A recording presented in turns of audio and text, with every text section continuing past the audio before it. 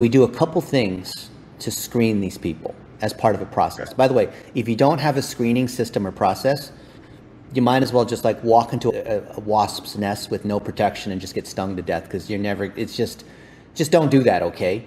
First off, in the job post, make sure that there is a secret keyword. So somewhere in the middle, we bury the word and it says in the subject line, use the keyword hedgehog to show that you're paying attention. And then that's just buried in the middle randomly in there. And so when we see hundreds of applications come in, and if they don't have the word hedgehog, then we know that they're not fit to be a designer. Or we have a different role, like maybe rabbit is a project manager or video editor. I forgot, there's a different word for each of the 6 roles that we have. And so we're looking for that keyword. And if they don't do that, they show that they can't follow directions. And if you do hire them, and I've made this mistake, I've hired dozens of people who didn't use the magic word and they never work out, because the people's current performance is indicative of their future performance. So you don't have to give them this whole quiz and like this whole complex thing where they have to submit all this stuff.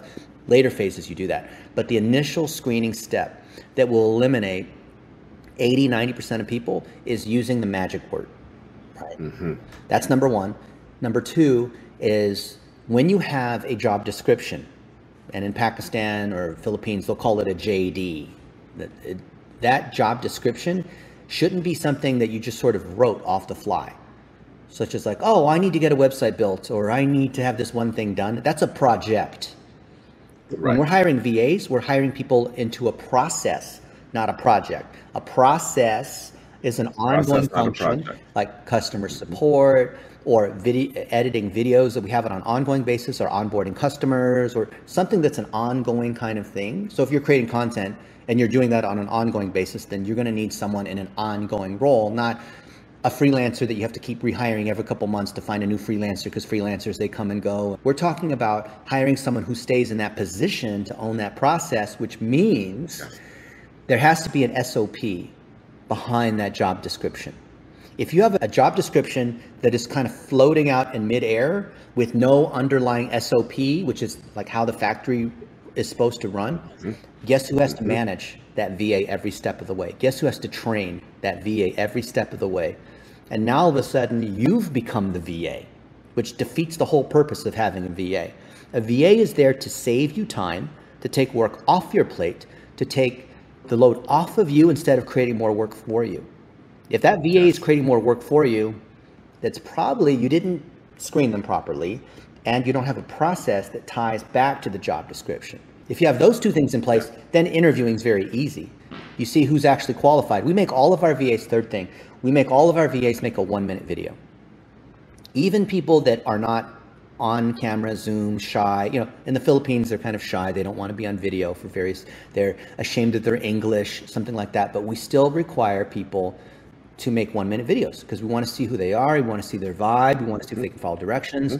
We want to see whether they're willing to show up. The people that won't make a 1-minute video, and I've made, this is the first 10 years, I didn't have this 1-minute video thing.